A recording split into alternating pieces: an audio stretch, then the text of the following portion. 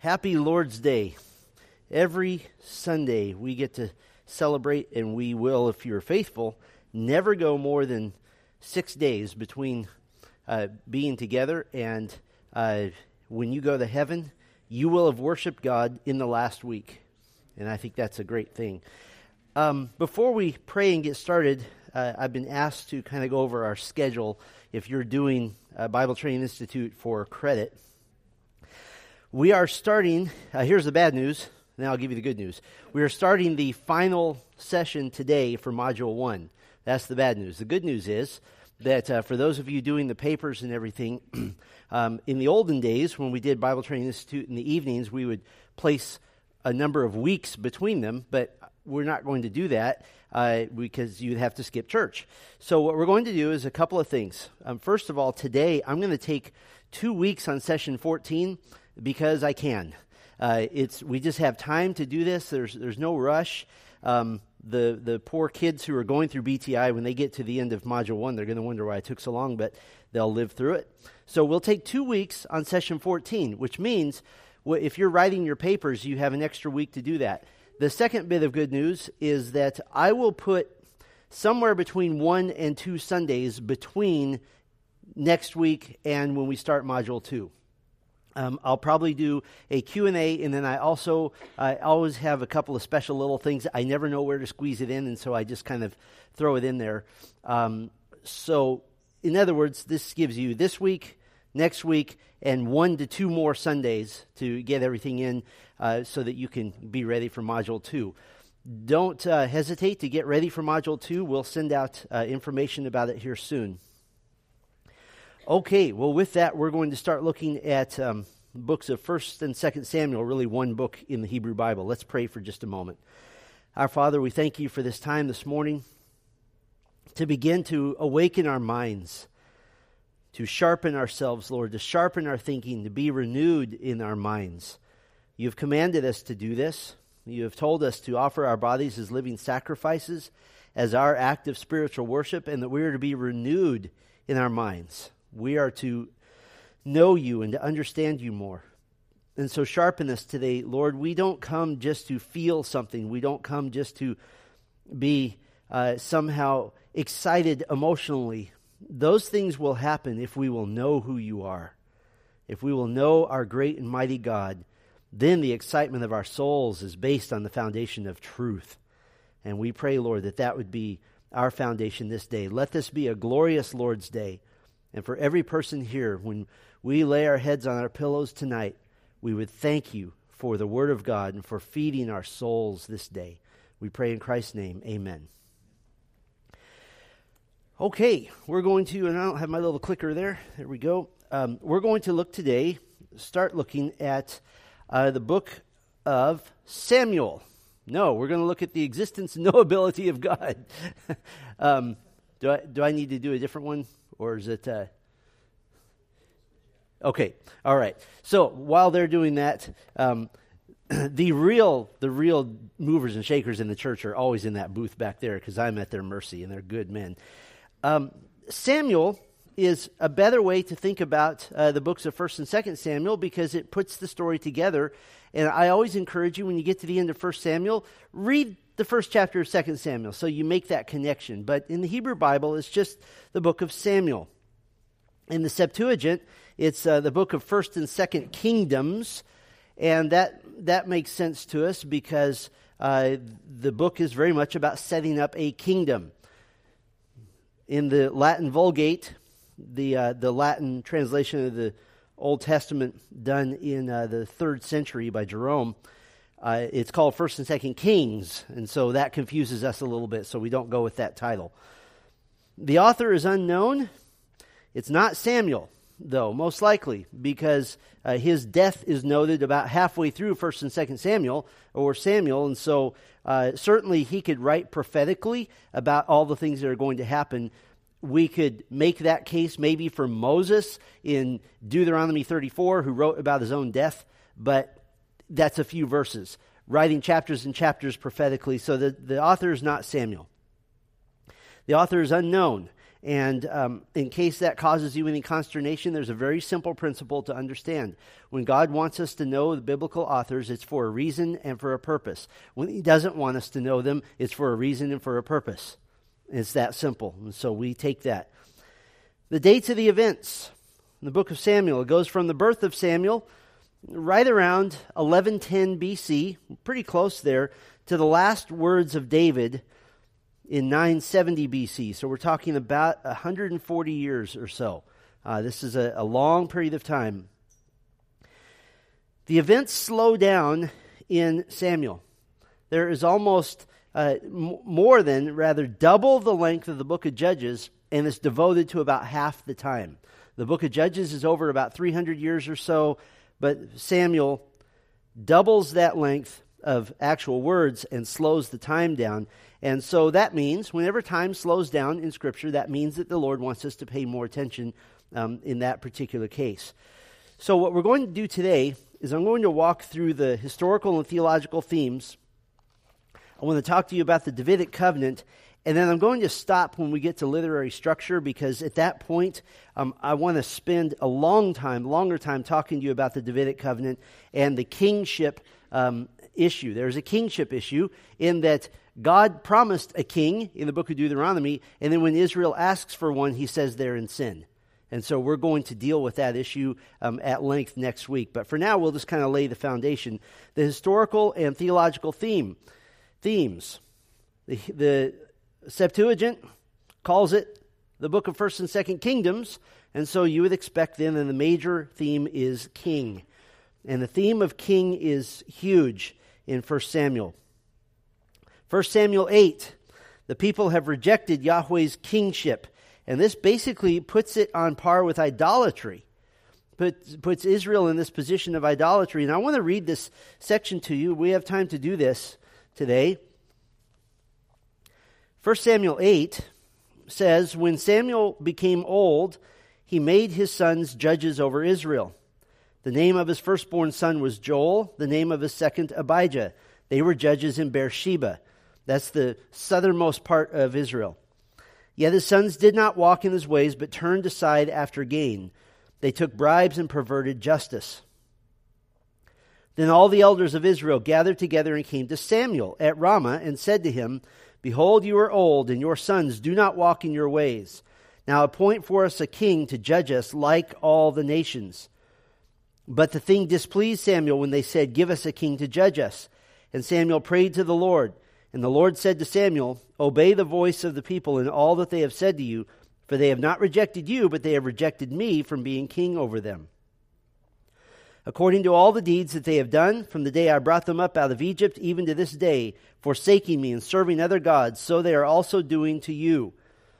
Now then, obey their voice, only you shall solemnly warn them and show them the ways of the king who shall reign over them.' So then Samuel calls the people together and who want a king, and they say, okay, you're going to get a king. This is a case of the Lord saying, I'm going to give you what you ask for because it's going to teach you a lesson. And so listen to what Samuel says. So Samuel told all the words of the Lord to the people who were asking for a king from him. He said, 'These will be the ways of the king who will reign over you.'" And now, what goes on from here is the implication is that what he's going to say is that this is overstepping kingship. It is overstepping authority. It is taking too much. It is being more of a tyrant and less of a king. So listen carefully. "These will be the ways of the king who will reign over you. He will take your sons and appoint them to his chariots and to be his horsemen and to run before his chariots." In other words, he's going to begin conscription. And not to defend from enemies, not to deal with a real problem, but simply to say, I want a big army that makes me look good. "And he will appoint for himself commanders of thousands and commanders of 50s, and some to plow his ground and to reap his harvest and to make his implements of war and the equipment of his chariots." Did you catch that? Some to plow his ground and reap his harvest. He's going to take people into conscription in order to make his own wealth grow. It will be for selfish purposes. "He will take your daughters to be perfumers and cooks and bakers." What does that mean? That means he's going to use government funds to fund ridiculous things that have nothing to do with what the government's supposed to be doing. He's going to take the best of your fields and vineyards and olive orchards and give them to his servants. What is that? That's high taxes. He will take the 10th of your grain and of your vineyards and give it to his officers and to his servants. Now, hold on a minute. Well, a 10th, that's a tithe, right? That's what you're supposed to do. No, the tithe was to go to the Levites to help them run a theocratic nation, not a nation under a sinful human king. So now he's going to raise taxes. He will take your male servants and female servants and the best of your young men and your donkeys and put them to his work. In other words, he's going to create a society where people are subservient to him and are dependent on government. He will take the 10th of your flocks, and you shall be his slaves. And in that day you will cry out because of your king, whom you have chosen for yourselves, but the Lord will not answer you in that day.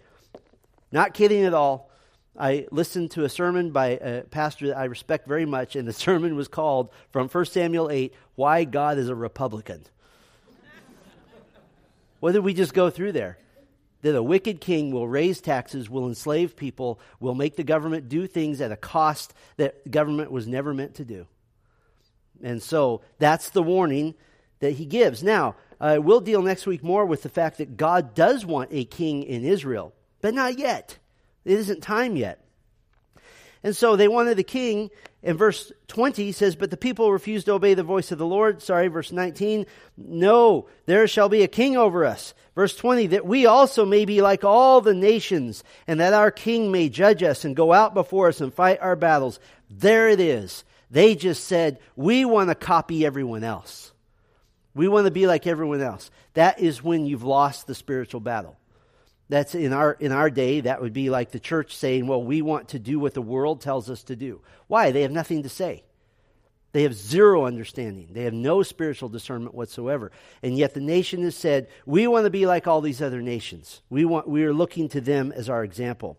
And so it said they wanted a king like the nations to fight our battles. What a slap in the face to Yahweh, the one who led them through the Red Sea, the one who destroyed the greatest army on earth with a word, the one who has led them and kept them and fed them all of these centuries. No, we want a king. We won't take God, we'll just take a man. And that's their trade. Well, Yahweh has been the one fighting for Israel all this time. And so what this is a rejection of Yahweh as their warrior king. That's a whole other concept that we see in Scripture, the warrior king. That is something we could preach on for many weeks, as Jesus Christ is the ultimate warrior king, but they've rejected him. We don't want God as our king. Why is that? Well, because they stopped having faith. You can't see God, but they could see a man. They could see somebody who's big and tall and strong, and they would have faith in that. Now, God had raised up judges. The judges both delivered and they judged. Exactly, by the way, what Israel was asking for in a king. There was no difference. If you study the life of Samuel, Samuel was very king-like. I mean, really, in a lot of ways, Samuel was the first one in Israel ever to act truly like a king. Yahweh exercised his kingship through human representatives. That's what he was doing. He did that through Moses, then through Joshua. They weren't kings. They were representing God. The anointed one, in other words, a representative of God. Until now, the only anointed, the only separate ones, the only people that were set apart as really special were the priests. But now the anointed one, this is a term that David used to speak of King Saul. And so now you begin to have this idea that the people want somebody who's special, not sent by God, but somebody that they'll design. So let me put it to you this way. God has a resume for the perfect king. Israel had a resume for an imperfect king. Israel said, we'd rather have the imperfect king. We'd rather have the king after our own design. And so the book of Samuel then anticipates the ultimate king. The ultimate king is introduced in Genesis 49, that the scepter of the Lion of Judah shall not depart. Numbers 24 introduces the anticipation of the ultimate king as well. This would be a great king who would bring blessing to Israel and rest from her enemies. So the theme of king is all throughout here, and you'll see throughout Samuel that the failure of kings will also be a major example, because what Samuel does, like the book of Judges, is it keeps pushing us pushing us toward, okay, we have these failed judges. Now we have these failed kings. What do we need? We need a perfect king. And so it pushes us more and more toward Christ. That's what the Old Testament does. Then we have the theme of the instruments of Yahweh. There's very little mentioned in Judges about the instruments, but now it becomes much more prominent. You have the priests. Very little is said about them in the book of Judges, but now they become more prominent. In Samuel, it opens with the prophetic word of God. 1 Samuel 3 is the Lord speaking to Samuel. And so the word of God through the priests, through the prophets, is now coming. Then you have the instrument of the Ark of the Covenant. You barely hear about the Ark of the Covenant in Judges, but now Samuel reintroduces the Ark of the Covenant and the priesthood. The Ark assumes the existence of a priestly ministry. The priestly ministry has now been revived. You read through the book of Judges, you don't see any great priests. You don't see any great tabernacle worship. You don't see any great convocations. You don't see all the great sacrifices, all the great meetings together, the holy days that they were supposed to keep. You didn't see that. You just saw this cycle over and over again of sin and crying out for help and the judge being sent to save them, and then Israel being recalcitrant and doing it again and again and again. You don't see in Judges the Ark of the Covenant. You don't see the priesthood elevated to where it should have been. But the Ark then assumes the fact that the priestly ministry is being revived. And then you have the theme of the prophets. These are still under the instruments. In a theocratic realm, a theocracy is a nation ruled by God. In a theocratic realm, the prophet is more important than the king. In many ways, the prophet is really, he's not ruling the people. He is the messenger of God to the king. And how cool would that be to be the king and to know that a man of God could come in and say, here's what God says to do. And then if you will do that, what does that make you? That makes you a great king because you're simply obeying the Lord.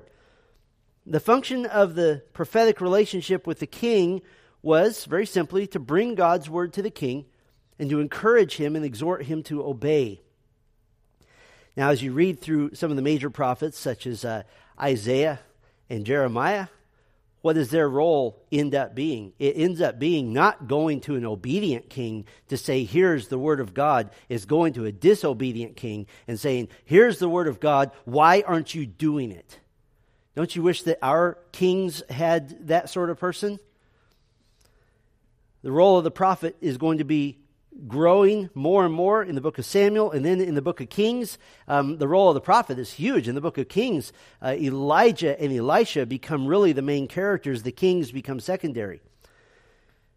You have Samuel himself as a prophet. Yes, he was a judge, but he's also a prophet. He hears from the Lord. He speaks the word of the Lord. He is the first of numerous prophets to Israel to be both named and unnamed. Now, you might say, well, there was Moses and maybe a few others, not officially to the nation that was established in the land. Samuel is really their first national prophet. He first heard from the Lord as a small boy before he could be corrupted by the sinful priestly system. You remember the story? That Eli and his sons were worthless. Eli was probably better, but ultimately he raised worthless sons. And Samuel, God got to him when he was tiny, and he taught him before corruption set in. Now the irony is, of course, that Samuel wasn't perfect, and he raised sons that didn't do what was right, but Samuel himself did. Samuel functioned as a prophet, but also in a priestly role because of the unfaithfulness of the priests. Samuel wasn't a Levite, by the way, but he did function in a priestly role. Now, he also functioned as a judge. We said that. What do you call somebody who is a judge and a prophet and a priest? Well, if he's doing all those things, he's kind of acting like what? Like a king. And so in Samuel, in very shadowed terms, we have sort of a little preview of what a godly, righteous ruler of a nation could do, and ultimately points us to Christ. Samuel is the bridge between the rule of the judges and the rule of the kings. He very much has that overlap. And then later on in his life, Samuel will focus his ministry primarily on Saul. So that's just under the prophets. And then finally you have the instrument of Yahweh, the word of the Lord, the word of Yahweh.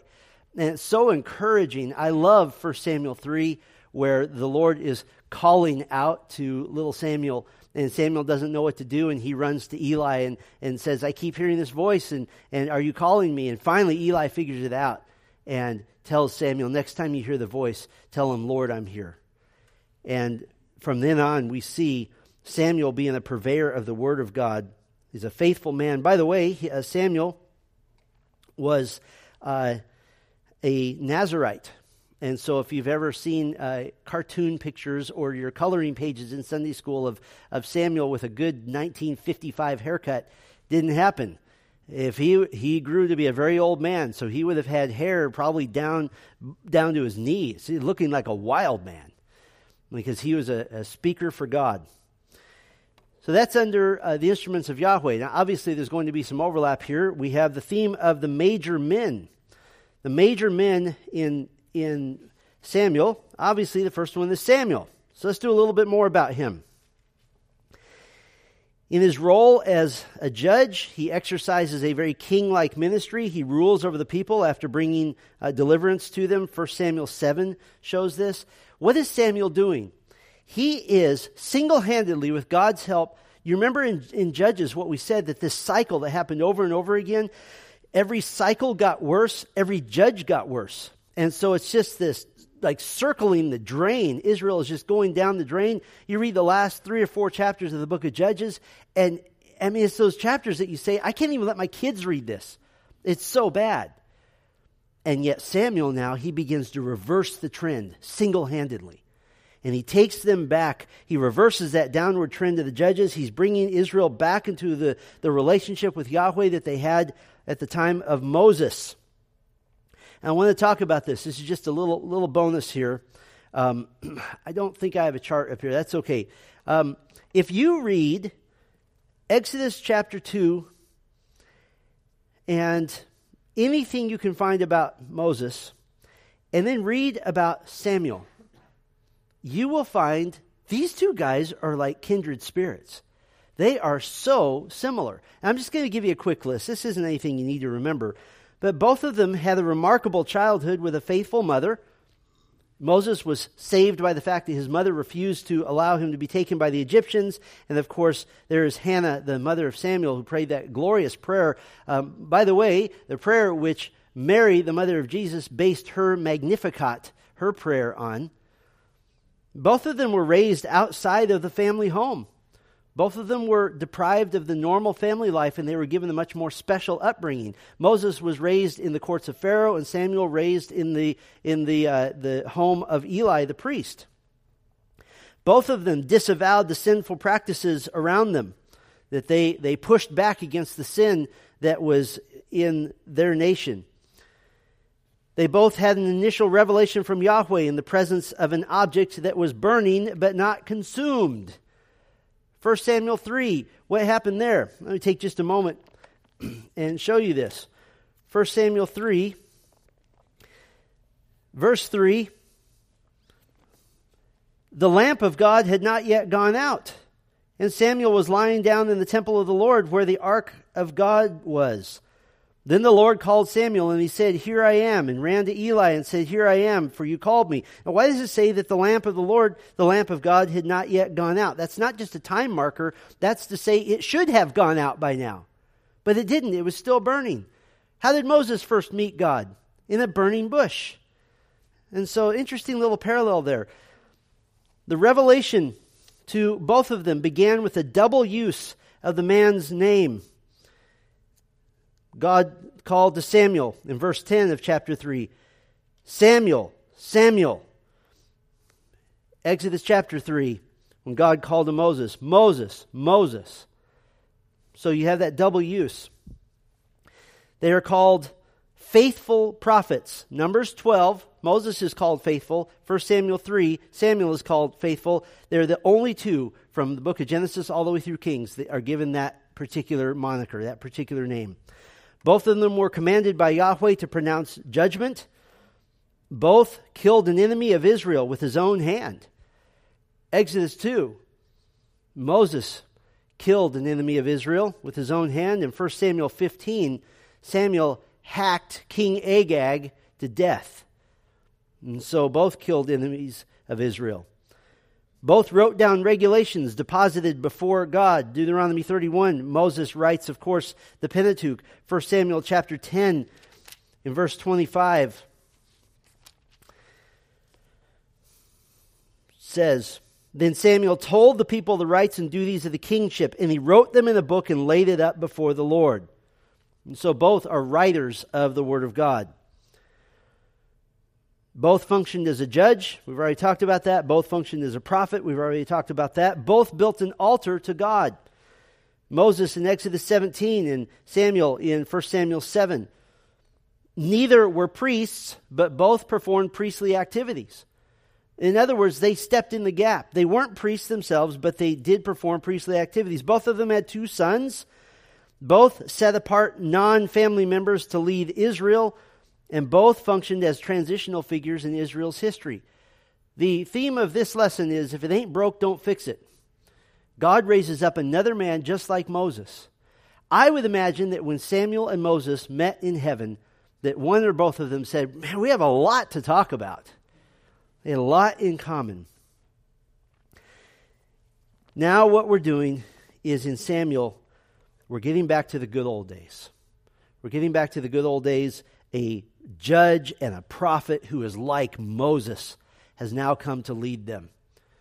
Has now come to lead them in a way that they hadn't known, really, this generation had never known. Samuel is very much, I think, an unsung human hero of the Old Testament. He got the nation back to worshiping Yahweh like they were at the end of Moses' life. From a human standpoint, let me put it this way. This would be something akin to our election last November, where it came down to basically our nation is divided 50-50 ideologically.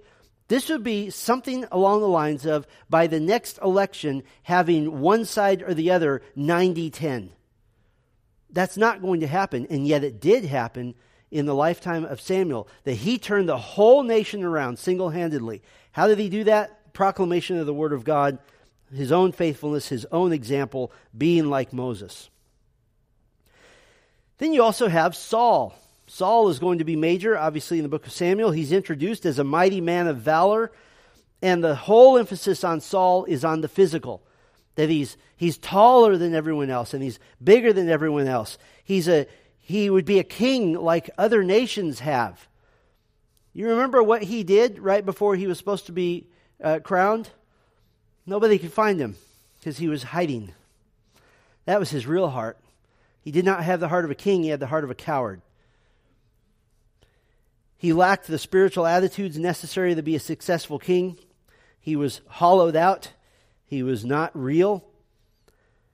1 Samuel 31, the house of Saul suffers a devastating loss. He loses his own life and he loses the life of 4 sons all at once.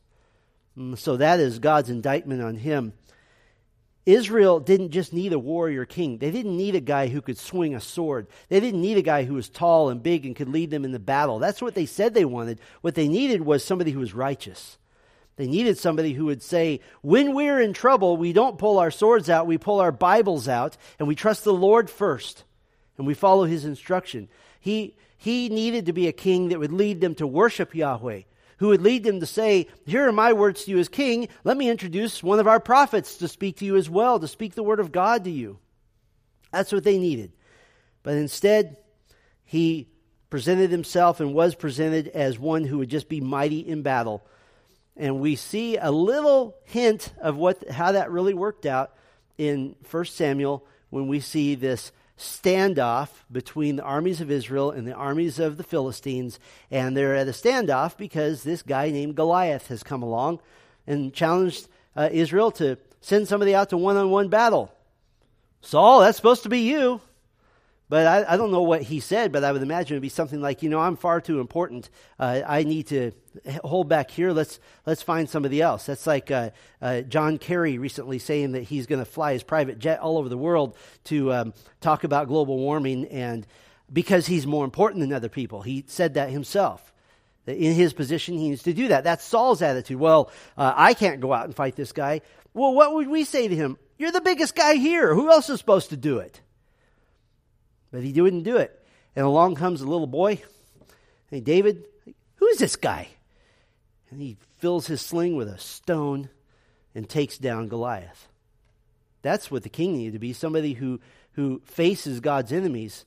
And David told Goliath, you come to me with a sword and a spear, but I come to you in the name of the Lord our God. That's what a king ought to be. And Saul was not that. Which brings us to David. He's one of the major men. There is more narrative material in the Old Testament about David than any other human character. Did you know that? If you want to take in a chunk of Scripture, read all about David, why is it that David is given more space? I think the simplest answer is that when Messiah comes, when Christ comes, one of his nicknames will be, he is the son of whom? David. And so that gives us a way to understand, if Jesus is the son of David, if I understand who David was in all the glorious parts of himself and the glorious parts of his kingship, that helps me understand Messiah. And that was never a name that Jesus shunned. He was always happy to be called the son of David.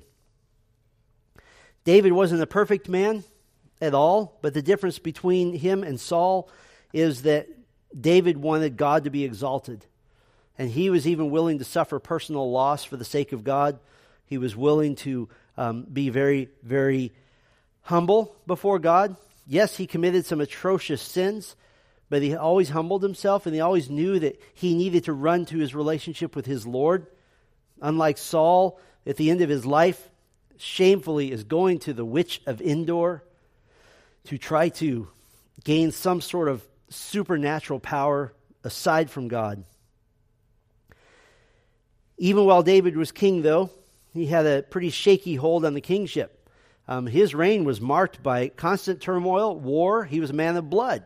God even told him, no, you're not going to build my temple because you have blood all over your hands. We're going to have a man of peace. And so that would be his son, named after the word peace, Shalom, Shalomo, Solomon. And so David kind of sets things up for that. And you read at the end of David's life, he wasn't going to build the temple, but you know what he did? He gathered all the materials for it. He gave most of his personal wealth to the temple. Isn't that great? At Grace Bible Church, on occasion, we pray for a saint to just say, on my way out of this world, all of my wealth goes to you. That's kingdom focus. But then we have children who have trouble with that, so that probably won't happen. But David was a man of war, and yet he also defended his kingdom. And so what you had was this warrior king that begins to give us a little bit of an idea what a warrior king is supposed to look like. A man who worshiped God with all of his heart. He danced before the Lord when the Ark of the Covenant was being brought to Jerusalem, not ashamed to worship God, even to his own hurt. And so he was one of the major characters in Samuel. Which brings us to, and we'll finish with this today, the Davidic covenant. The Davidic covenant, and I'm sorry, we'll do two more pieces here. The Davidic covenant, 2 Samuel 7, 2 Samuel 23, verse 5. The covenant is promised in 2 Samuel 7, and then it's confirmed in 2 Samuel 23, 5. Here's the confirmation. For does not my house so stand so with God? For he has made with me an everlasting covenant, ordered in all things and secure. For will he not cause to prosper all my help and my desire? This is David confirming the fact that God has made a covenant with him, and he calls it an everlasting covenant. Now, when was the actual covenant made, and when was it ratified? There's no record of that. This was an interaction between God and David that's not recorded. What we have is the interaction of the promise of the covenant, the confirmation that the covenant has occurred, and somewhere in between, God actually made the covenant with him. Let me give you the example if you're wondering what I mean by when was the covenant made and ratified. God's covenant with Abraham was given in Genesis chapter 12. But then in Genesis 15, you have this incident where Abraham is instructed to take sacrificial animals and cut them in half and put them in a row. And the idea here is, and this was a common practice in the ancient Near East, that both members of the covenant, both parties that were signing this agreement, were to pass through ceremonially this little row of cut up animals. And the idea was, may I be like these animals if I ever break this covenant. And you remember what God did? He put Abraham to sleep. And God passed through the sliced up animals to say, I will keep this covenant. But it was a one-way covenant in which Abraham was not held responsible. That if Abraham disobeyed, God was still going to keep his covenant with Abraham. That was sort of a ratification. That was the seal of approval on the covenant. We don't have a record of that with David. There was something special that happened between him and the Lord. We know he promised the covenant, and we know David said the covenant has come. And you're searching the pages going, but when did it? We're not told. Here's the promise. 2 Samuel 7, 12 through 15. And by the way, this is an example of what we call near and far fulfillment of prophecy. You'll see what I mean here in a minute. Near and far fulfillment of prophecy. When your days are fulfilled and you lie down with your fathers, I will raise up your offspring after you, your seed, who shall come from your body, and I will establish his kingdom. He shall build a house for my name, and I will establish the throne of his kingdom forever. Now, is this Solomon or is this Jesus Christ? In this case, yes. All of the above. He shall build a house for my name, and I shall establish the throne of his kingdom. Then you get to the forever part. Oh, not Solomon. The throne of his kingdom will have to be Christ. But now is where you get to the near and far fulfillment. I will be to him a father, and he shall be to me a son. Yes, that applies both Solomon and Christ. When he commits iniquity, I will discipline him with the rod of men, with the stripes of the sons of men. Now we're not talking about Christ. This is near fulfillment only. But my steadfast love will not depart from him, as I took it from Saul, whom I put away from before you. What's the basic gist of the promise of the Davidic covenant? God has made David an amazing promise. A descendant from your body will reign on planet Earth forever and ever. That's a pretty cool promise. And I think maybe that's the reason that the actual giving and ratification of that covenant isn't recorded. I think that's something too glorious for us to read in words. I hope that somebody took a video. You know, I hope Angel Gabriel is there with his phone going, I want to catch this. That would have been a great moment. Then one more theme, and that is the sovereign. I'm sorry, I missed that one. I don't have it up there. Okay, so I'll just read it to you. The sovereign action of Yahweh. Don't know why that's on the slide, and I apologize. The sovereign action of Yahweh is the fifth major theme. Just so you know what we're at here. The king, instruments of Yahweh, major men, Davidic covenant, and finally the sovereign action of Yahweh. Basically, one of the kind of sub-themes in how God works out his sovereignty in the book of Samuel is he pulls down the proud and disobedient, and he lifts up the humble and the obedient. We see this all throughout Samuel. He pulls down the proud and disobedient and lifts up the humble and obedient. For example, Hannah's prayer of chapter 2. A key theme in the prayer is exalting and praising God because he exalts the humble and brings down the proud. Mary prayed this as well in the book of Luke. It culminates in a prophetic kind of amen of Messiah King coming and defeating his enemies.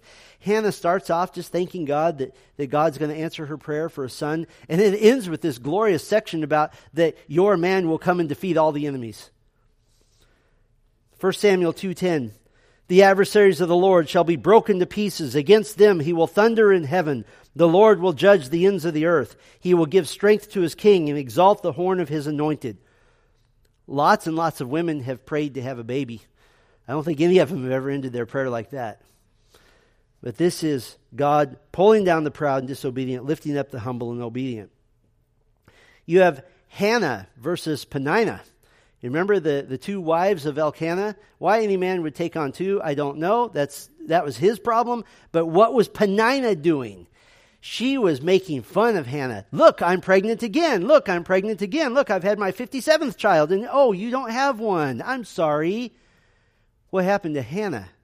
Hannah gave birth essentially to the first king-like figure in Israel. She gave birth to the boy that would anoint David.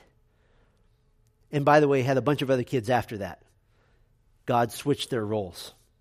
You have Samuel versus the sons of Eli. The sons of Eli die in God's judgment, and Samuel is exalted as a priest, a judge, a king-like figure. You have the ark versus the Philistines. The Philistines have the Ark of the Covenant, and it's not going well for them. You have Israel versus the Philistines. Now the Philistines are humbled by Israel and by God. You have Saul, who's pulled down in anticipation of a man better than Saul being exalted. All of 2 Samuel is basically the story of the exaltation of David and the crushing of all of his enemies. And then you have, of course, David the proud being brought low, and the word of God through Nathan is exalted. Well, we looked at that a couple of weeks ago in our Backstage Before Bethlehem series. 2 Samuel 21, David is exalted. 2 Samuel 24, David the disobedient is humbled. So all throughout Samuel, you have the proud and the high who are crushed, and you have the humble and the obedient who are lifted up. Good lesson for us. Finally, the purpose of Samuel. Yahweh established a human monarchy over his theocratic nation Israel and guaranteed its future in his covenant with David. That's what this book is about. Yahweh established a human monarchy over his theocratic nation Israel and guaranteed its future in his covenant with David. I'm going to talk about this a little bit more this morning, but we talk about separation of church and state, and there's some good reasons for that. A lot of that is based in Puritan theology, by the way. But a state, a government, never, from Genesis to Revelation, is ever meant to be a holy secular institution. Ever. It is always meant to be an institution that bows to the will of God, that is led by people who would trust the Lord. And so that's what God is doing. He is in Israel as a microcosm of what he will do in the whole world. He's establishing a theocratic nation with a human representative. Now, what was God's purpose for mankind all the way back in Genesis 1?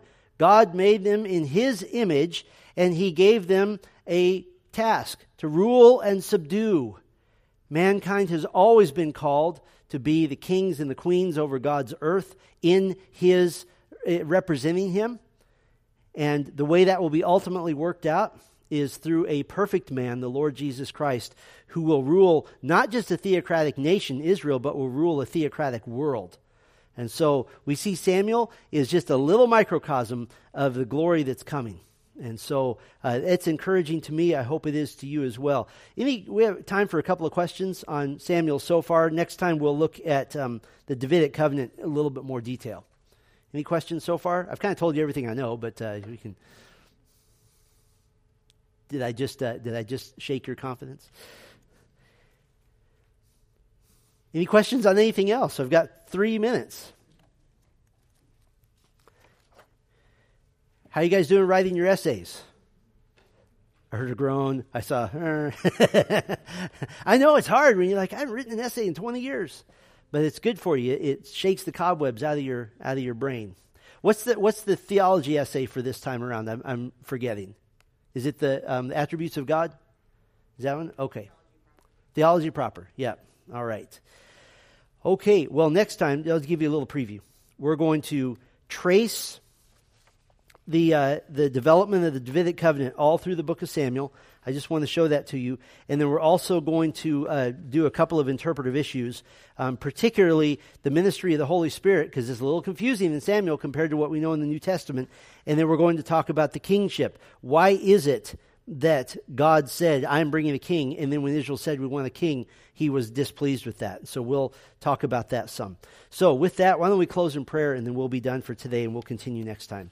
Thank you, Father, for the book of, in our Bibles, 1 and 2 Samuel. We're thankful for the example of Samuel. We're thankful for the warning of Saul, and we're thankful for the hope given in David.